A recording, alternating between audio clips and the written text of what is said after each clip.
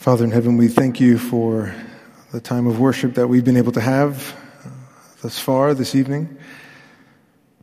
What a great undeserved privilege it is to come together as your people on a Friday evening and worship you through song, through prayer, through fellowship that has already happened.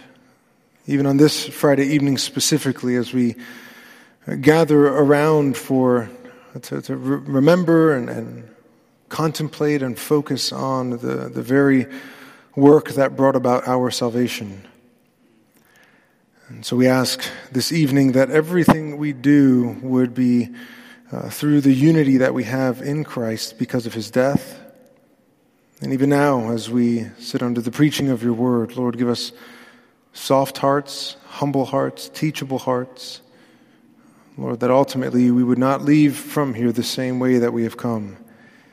Lord, that we would leave here with a greater affection for you, Christ, our Savior. Help me to preach clearly and boldly and be out of the way of the text this evening. In your name we pray. Amen. Well, good evening, everyone. Welcome to First Baptist Church. I don't get to say that really ever. It's usually welcome to Grace Bible Church. My name is Joey. I'm the pastor of Grace Bible Church. We meet on the Upper East Side, and it's always truly a joy to come together with you saints here at First Baptist Church in any capacity, whether we get to sit here and enjoy one of your men preaching, or we get to be involved in the service, worship service in some way, shape, or form. It's always great to look out and see familiar faces that we're united together in Christ with.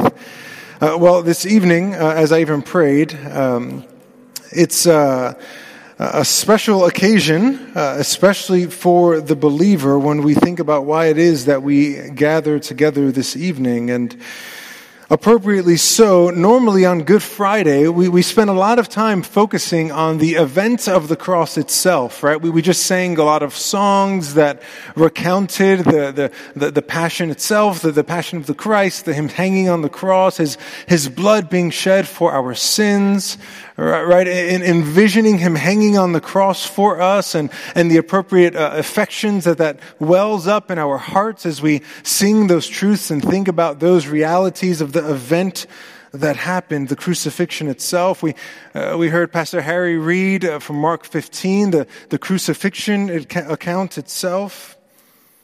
All appropriate things that we get to focus in on really every Sunday, but uniquely on Good Friday. And then obviously this upcoming Sunday where we think about specifically and remember the resurrection of Christ. And yet tonight's focus is going to be maybe a little bit different than maybe a normal Good Friday evening service. And what I mean by that is we're actually not going to look at a text that is going to specifically draw our attention to the event, the crucifixion, but instead we're going to look at a text that doesn't focus on the details of the cross, but instead that focuses on what was accomplished through the cross. So both are necessary, right?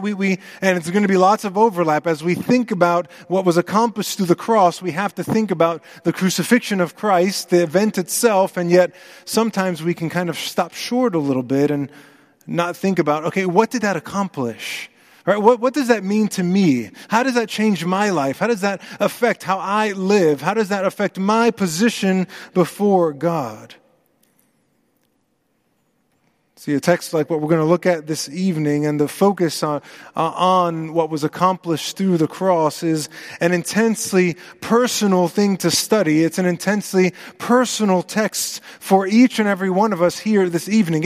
It doesn't matter if you are a Christian or not a Christian this evening. It doesn't matter if you are a believer in Christ or someone who is living rejecting Christ this evening. Either way, this text is intensely personal to you, to each and every one of us, because what we're going to study tonight for the Christian has changed absolutely everything in your life, right? Everything is different because of what we're going to study this evening, because of what was accomplished through the cross of Christ. And for the non-Christian this evening, whether you like it or not, whether your faith is if your faith is not in this Christ, what we're going to study this evening, what was accomplished through The crucifixion through the cross of Christ exposes everything in your life. It shines a bright light on every aspect of your life, on the deepest, darkest, most hidden parts of your heart and your mind, what happened on the cross and then what was accomplished through that work on the cross exposes everything in your life. And then, as if that wasn't enough, it then holds you accountable. It then holds you accountable and says, this happened, this is why it happened, where are you in the middle of this? And so no matter where you are at this evening in your position on Jesus and on who He is and who He was and what He did and why we're even here celebrating Good Friday, this is intensely personal for you. So with that being said, go ahead and turn your Bibles to Colossians chapter 2.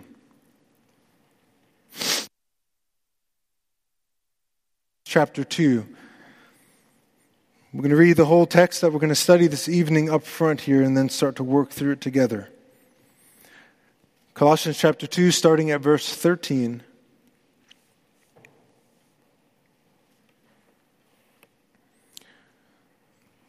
The Apostle Paul writes this, "And you who were dead in your trespasses and the uncircumcision of your flesh, God made alive together with Him, having forgiven us all our trespasses by canceling the record of debt that stood against us with its legal demands. This He set aside, nailing it to the cross. He disarmed the rulers and authorities and put them to open shame by triumphing over them in Him." Before we dive into specifically even verse 13 and following, I want to remind you of the context of what Paul has been writing about up until this point. You see, Paul is writing to the believers in Colossae, the Colossian church there, and he's writing with a very heavy and weighty pastoral concern toward them. See, there were those that were coming in and trying to sway them away from Christ, trying to sway them away from the rest that they should have in the work that Christ had done. And Paul is telling them, don't be swayed. Don't be distracted by these things. Look at what he writes in chapter 2, verse 8. "See to it that no one takes you captive by philosophy and empty deceit, according to human tradition, according to the elemental spirits of the world, and not according to Christ." He wanted them not to be swayed by these things, philosophy and empty deceit and human tradition. Anything that would say the work of Christ was not enough. For our time this evening, anything that would say what we are going to focus on and be reminded of that was accomplished through the cross of Christ, anything that would say that was not enough, you have to also do this, you have to add this. You have to add this form of thinking, these works, these actions, anything that would say that, Paul is saying, stay away from. There's a heavy heart that he has. There's a concern that he has for them. And so it's on the coattails of that and reminding them of their baptism, even the symbol of being buried with Christ because of His death, and then talking about Christ being raised by God from the dead in verse 12. It's on the coattails of all of that we have our text for this evening. In this text, in Colossians 2:13 through 15, we're going to look at three aspects of the work accomplished on the cross. Three aspects of the work accomplished on the cross. I'll give all three of them to you up front here, and then we'll fill them in as we go. The first is the necessity of the cross. The necessity of the cross. Second is the function of the cross. And third, the finality of the cross. So the necessity, the function, and the finality of the cross. So first, the necessity here. Look back with me at verse 13. Paul writes, "And you, who were dead in your trespasses and the uncircumcision of your flesh." I'm going to pause there just for a minute here.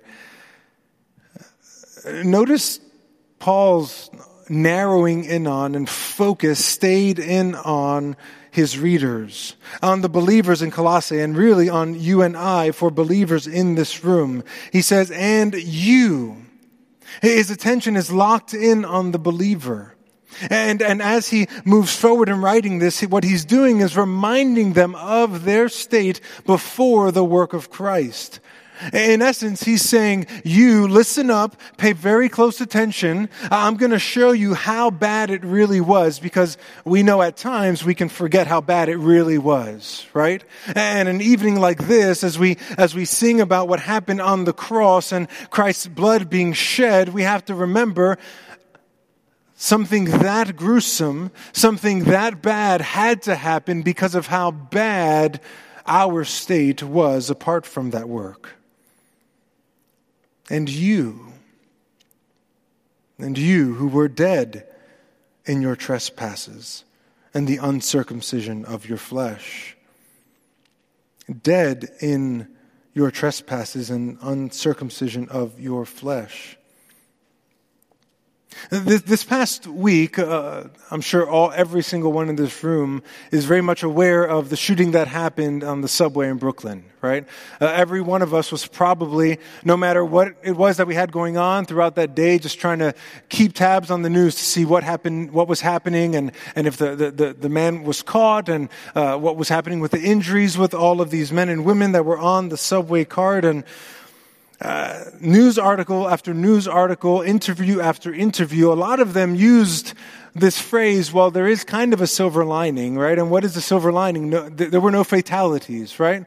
No one died because of the shooting. There were no deaths that were accounted for, at least that I'm aware of. And when you hear that over and over and over, it begs the question, why is this such a big deal? Well, we know why, because death is the end of life here, right? Death is the end of life here. It's the final sting. One who is dead can no longer be helped. Do you kind of see where I'm going with this? Paul doesn't say that you were critically wounded. Paul doesn't say that you were in a really helpless state at the, what's the analogy? That you were drowning with one hand up and Jesus came and reached for you and saved you. No. I'm sure you've heard it said, we were dead at the bottom of the ocean, right? And Christ had to give us life. You and I, apart from Christ, were spiritually helpless. You could say, apart from Christ, it was the end of the story for us. The only way to help someone who is dead is to do what? To give them life. The only thing that a dead person needs is life. And so what's the only solution to spiritual death? What's the only remedy to spiritual death? Someone giving you life. We're dead. Dead in our trespasses and the uncircumcision of your flesh. Morally depraved. Ephesians, go ahead and turn to Ephesians chapter 2, and you can somewhat keep your thumb in there because we're going to bounce back and forth just a little bit this evening. But remember what Paul wrote in Ephesians chapter 2, verse 1. Echoing the same phrase in a lot of ways. And you were dead in the trespasses and sins in which you once walked. Skipping ahead to verse 5. Even when we were dead in our trespasses. Dead. Just in case you weren't convinced, Paul writes this, that we were dead. And we're dead in our trespasses. I want you to remember this evening that Paul could have written, you who were dead in your trespass and the uncircumcision of your flesh. Right? He could have just pointed out one trespass, one sin, and that would have been enough to render us spiritually dead before God. One single sin, one single violation of God's moral standards. As Romans 3:23 reminds us, all have sinned and fallen short of the glory of God. God's standard is perfection. And how many mistakes does it take to not meet the standard of perfection? Tell me, interact here. How many? One. Thank you.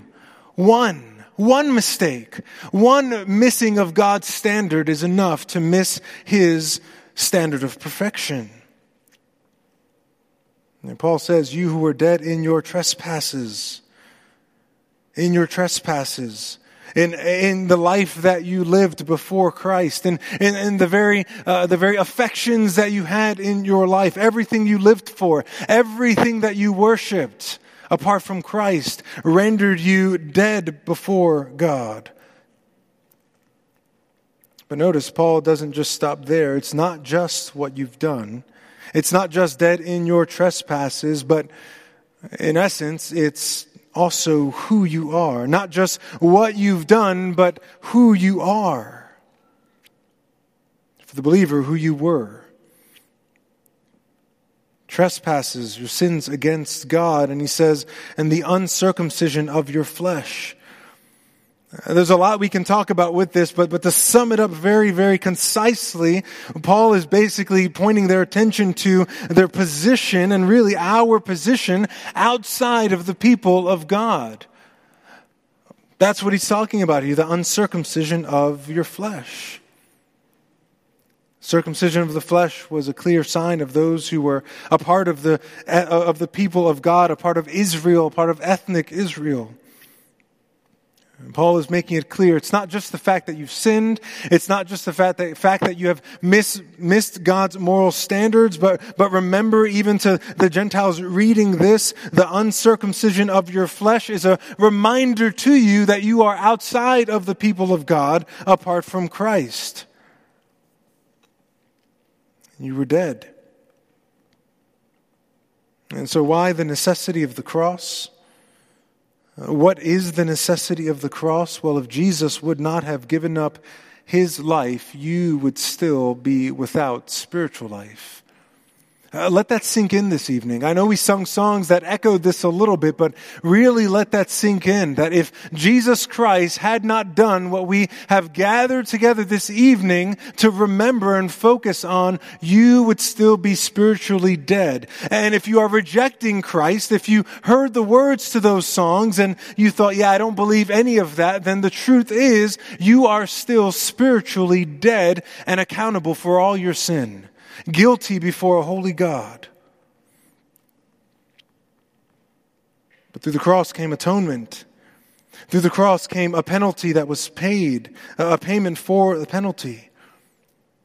Go and turn with me to Hebrews chapter 9. Hebrews chapter 9, we are reminded of the work that Christ did as the final and great high priest.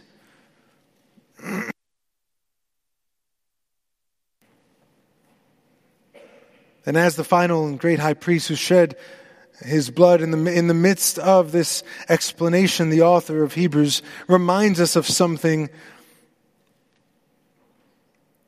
that was necessary to happen, and that always has been necessary to happen. Hebrews 9:22, indeed, under the law, almost everything is purified with blood, and look carefully, and without the shedding of blood, there is no forgiveness of sins. See, the blood of Jesus had to drip off of that cross. The blood of Jesus had to drip down to the dust. The blood of Jesus had to be shed, or you and I would not be forgiven. It was the final sacrifice, the final picture of atonement that would be needed for the people of God. So you have the necessity of the cross. Why was Christ crucified? Well, the necessity is because you and I are dead without it, dead in our trespasses, dead in the uncircumcision of the flesh. And Paul moves on to focus on the function of the cross. Our second point, the function of the cross. Back in Colossians chapter 2, verse 13, once again, and you who were dead in your trespasses and the uncircumcision of your flesh, God made alive together with him, having forgiven us all our trespasses. Brother and sister in Christ, do you truly believe, do you truly know that the penalty of your sin was paid at the cross? Fully. What happened at the cross brought us new life. What happened at the cross brought us a new heart.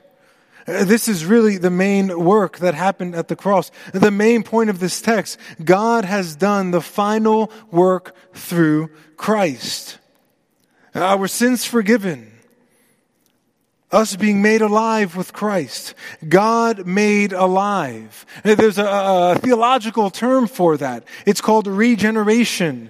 Being made alive. Being born again. Again, Ephesians chapter 2.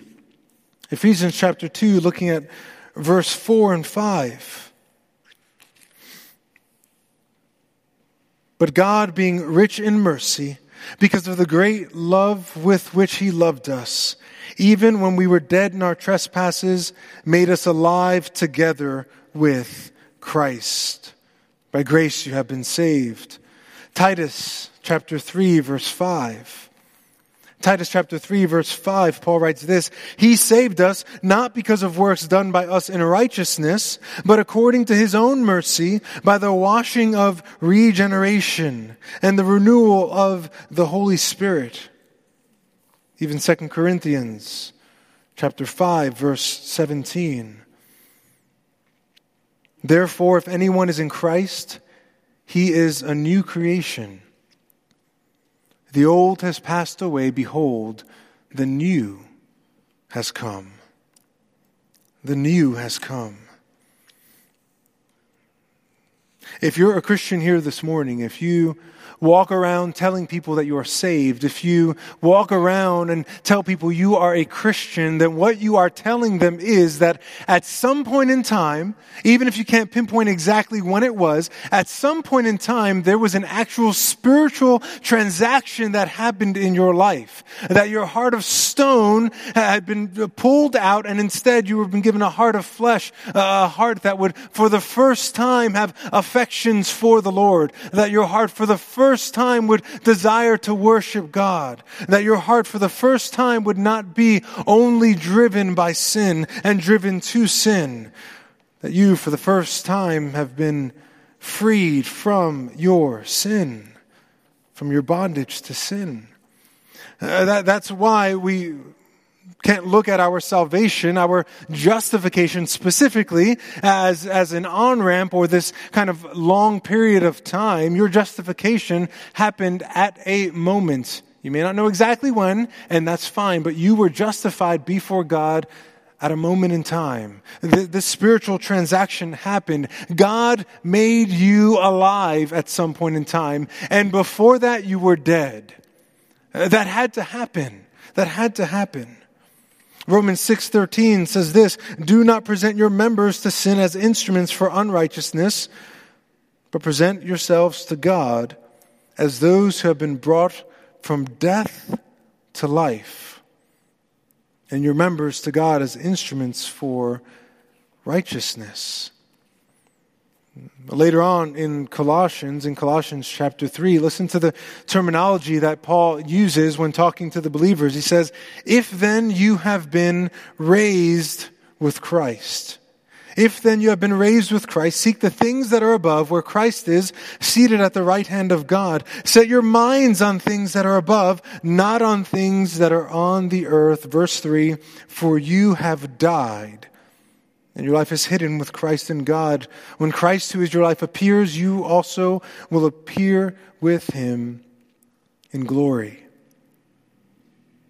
In a lot of ways, throughout the letter of Colossians, Paul kind of repeats himself, and if the truth of what happens in the believer's life through Christ is a diamond, he kind of walks us around this diamond, showing us the same truth at different angles, looking at different facets of this diamond. See, he just mentioned an eschatological truth that at some point in time, we will be raised with him in glory because of his resurrection, but it also points back to something that happens in our justification, that God made us alive. In the same way that because of Christ's resurrection, we will one day, we are raised from the dead from our sin.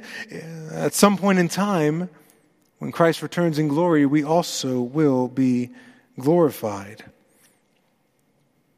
That's why he says, back in verse 13, God made us alive together with him. Those two are inseparable. You can't separate the death of Christ and his resurrection from the people that he purchased, from your own death before sin and death to sin, and then the new life that you have been given. Together with him. Christ was raised to life after the cross. And you have been raised to life because of what was accomplished on the cross from a spiritual death. Paul goes on to focus our attention onto what had to go into this work. He says, having forgiven us all our trespasses. The very sins that you've committed, the very trespasses that rendered you dead before God, God forgave. He forgave them. Truly forgave. Instead of pouring out his wrath on us, he poured out his wrath on Christ. And because God is a just God, he will not pour out his wrath twice for the same sins, right? Jesus Christ bore the wrath for our sins, and that tells us that it is done. And we're forgiven. This brings us the forgiveness that each and every one of us needed. And it's not some of your trespasses. It's not just the really, really bad ones, and it's not just the ones that we, what is it that, the book title, Respectable Sins, right? The ones that we just kind of say, oh, that one's not that bad. No. Every sin. Because the reality is, because of God's perfect standard, right? One sin makes us miss that standard. Every single sin has been forgiven. All trespasses. And so Paul just continues to, in concise form, unpack this truth of God making us alive together with him. What was the function of the cross, having forgiven us all our trespasses. And he goes on to say in verse 14, by canceling the record of debt that stood against us with its legal demands. I'm going to read that again. Let it sink in. By canceling the record of debt that stood against us, that stood against you, that stood against me with its legal demands. This is true forgiveness. This is true and whole forgiveness. Our record of debt, your record of debt before God. The terminology that Paul uses here, the official record of our sinfulness before God, every single sin and trespass before God, jotted down and remembered in the mind of God, including all the rightful demands and penalties and punishments and divine judgments and charges and fines that would come along with it. Every single one of it, all of it, wiped clean, canceled, cleansed. No trace left. None whatsoever. None whatsoever. And how is this the case? Because it was paid by Christ on the cross. It was paid by Christ on the cross. This he set aside, as Paul writes, nailing it to the cross. What a vivid picture. Our record of debt nailed to the cross. You think about that. You think about even what we sang this evening, and when we think about what was read by Harry and Pastor in Mark 15. If only the Roman soldiers who were driving the nails through the hands of Christ, if only the ones who were thrusting the hammer against the nails through Christ's skin and between the bones of his hands and into the wood of this cross, if only they knew that what was happening there could have been their record of debt being nailed to the cross, their sins being nailed to the cross. It could have been their debt being paid. That's why we sing what we did and how deep the Father's love for us. It was my sin that held him there. It was your sin that held him there. Your record of debt. If none of us had a record of debt, if God would have looked at his creation and said, everyone's doing great, no one has offended me at all, everyone has lived up to my perfect moral standard and has shown love for me and worship for me and love for each other, Jesus Christ would not have had a single nail go through his hands. He hung on the cross because of our record of debt. Go and turn with me to Isaiah chapter 53.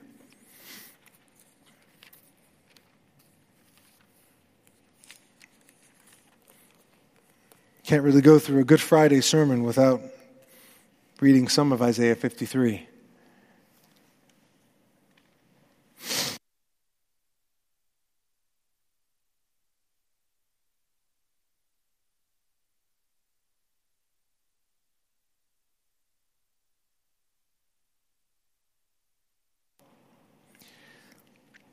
Surely he, starting at verse 4, surely he has borne our griefs and carried our sorrows. Yet we esteemed him stricken, smitten by God and afflicted. But he was pierced for our transgressions.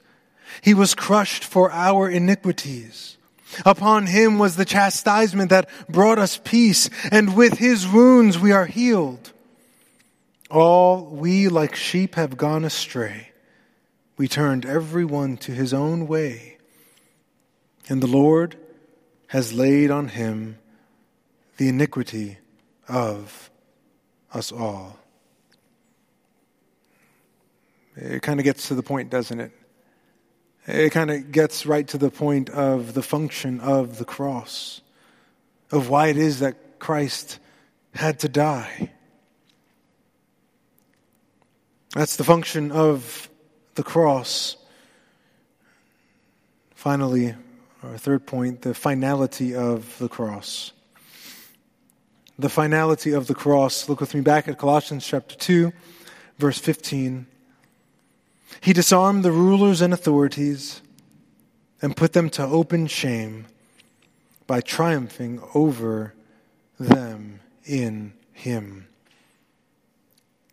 The cross of Christ was a final triumph over the powers of darkness that each and every believer, each and every one of us were once a slave to, and each and every person that is rejecting Christ is still a slave to. Your bondage to, as Paul writes in Ephesians chapter 2, verse 2, to the prince of the power of the air. I mentioned Paul likes to repeat himself a little bit throughout this letter. This is the true and final deliverance that Paul talks about back in Colossians chapter 1 verse 13. It says, he has delivered us from the domain of darkness and transferred us to the kingdom of his beloved Son, in whom we have redemption, the forgiveness of sins. Does that sound somewhat familiar? Jesus Christ, the work that he did on the cross, disarmed the rulers and authorities and put them to open shame, transferring us out of that slavery to darkness, the domain of darkness. Yes, there is the reality that for the Christian there is, in fact, spiritual warfare, but we have to remember that that the war has been won, and that victory has been achieved. You have been forgiven. Your salvation is secure in Christ. You are sealed by the Holy Spirit. It is a guarantee achieved by Christ on the cross. Satan has been disarmed. Literally, the word that Paul uses here is that his armor, that the armor of the rulers and authorities, specifically talking of spiritual rulers and authorities, their armor has been stripped off. They're left with nothing. And this hasn't been done in secret. They were put to open shame, completely exposed. Completely exposed. What happened on the cross was a final victory. This isn't, he began to disarm the rulers. This isn't, he will one day disarm the rulers and authority, but he disarmed the rulers and authorities, triumphing over them in him. You're not called you don't triumph over people. You don't use that terminology if you have not won, do you? You don't use terminology like triumphing over them if you're still in the middle of this work. If the job wasn't complete. You don't see soldiers and armies with any kind of triumphal entry after losing a war. Only when it is done and complete, when it has been won. And that is what Christ did on the cross. And Christians, this is why you can rest. This is why you can have peace. This is why you can trust and have hope in eternity.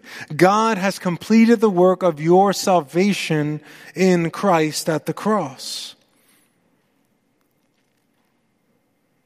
Again, for any non-Christian that's here this evening, what you have heard in these verses here, this is the gospel. This is the good news. You who were dead in your trespasses and the uncircumcision of your flesh, God made alive together with him, having forgiven us all our trespasses by canceling the record of debt that stood against us with its legal demands. This he set aside, nailing it to the cross. That is the gospel. That is the good news of salvation and the only way of salvation. And it can be your good news as well. It's for anyone who would stand before God and recognize their sinfulness before his holiness and his righteousness and plead on behalf of the very work that Christ did on the cross and turn from your sinfulness, and not just turn from your sinfulness, but turn toward righteousness. That's called repentance, and believe in Christ. If you're not a Christian here this evening, praise the Lord that you are here. But don't want you to leave this room. No Christian in this room would want you to leave this room without you being called to place your faith in Jesus Christ for your sins. You know the guilt of your sin. Us as Christians, we still at times feel the weight and the guilt of our sin, and yet we're able to look to the cross of Christ. We're able to look upward to Christ and know that he paid the penalty for our sin. But if you're not a Christian here this evening, you don't have that relief, do you? The weight gets heavier and heavier and heavier. And not only does it get heavier and heavier and heavier, you go further and deeper into darkness and deeper into your sin, but you don't have to. The call, the message of the gospel is right before your eyes even this evening.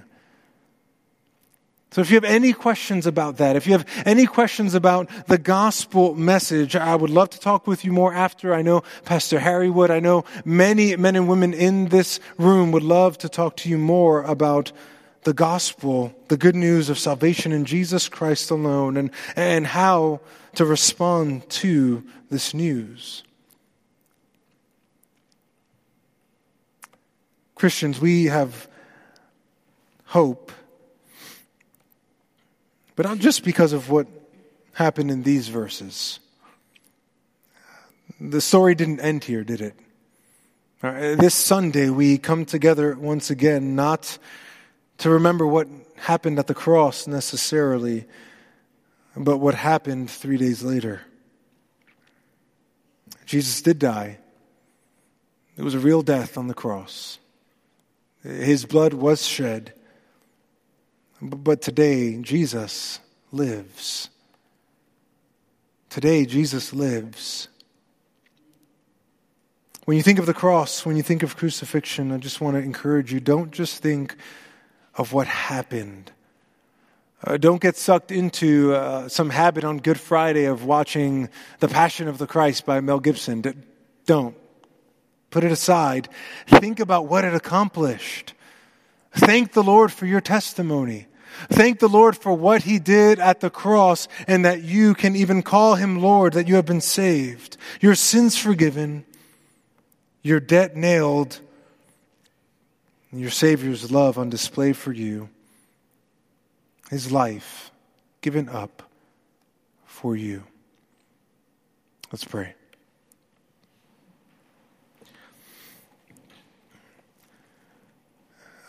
Lord, how can we come to you after a text like this with anything in our hearts but sheer awe and gratitude and undeserved joy in our hearts?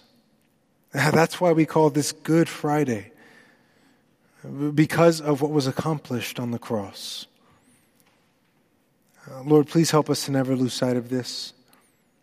Not just each year on Good Friday, but as we lay our heads down to sleep this evening, as we wake up in the morning, as we go about our days.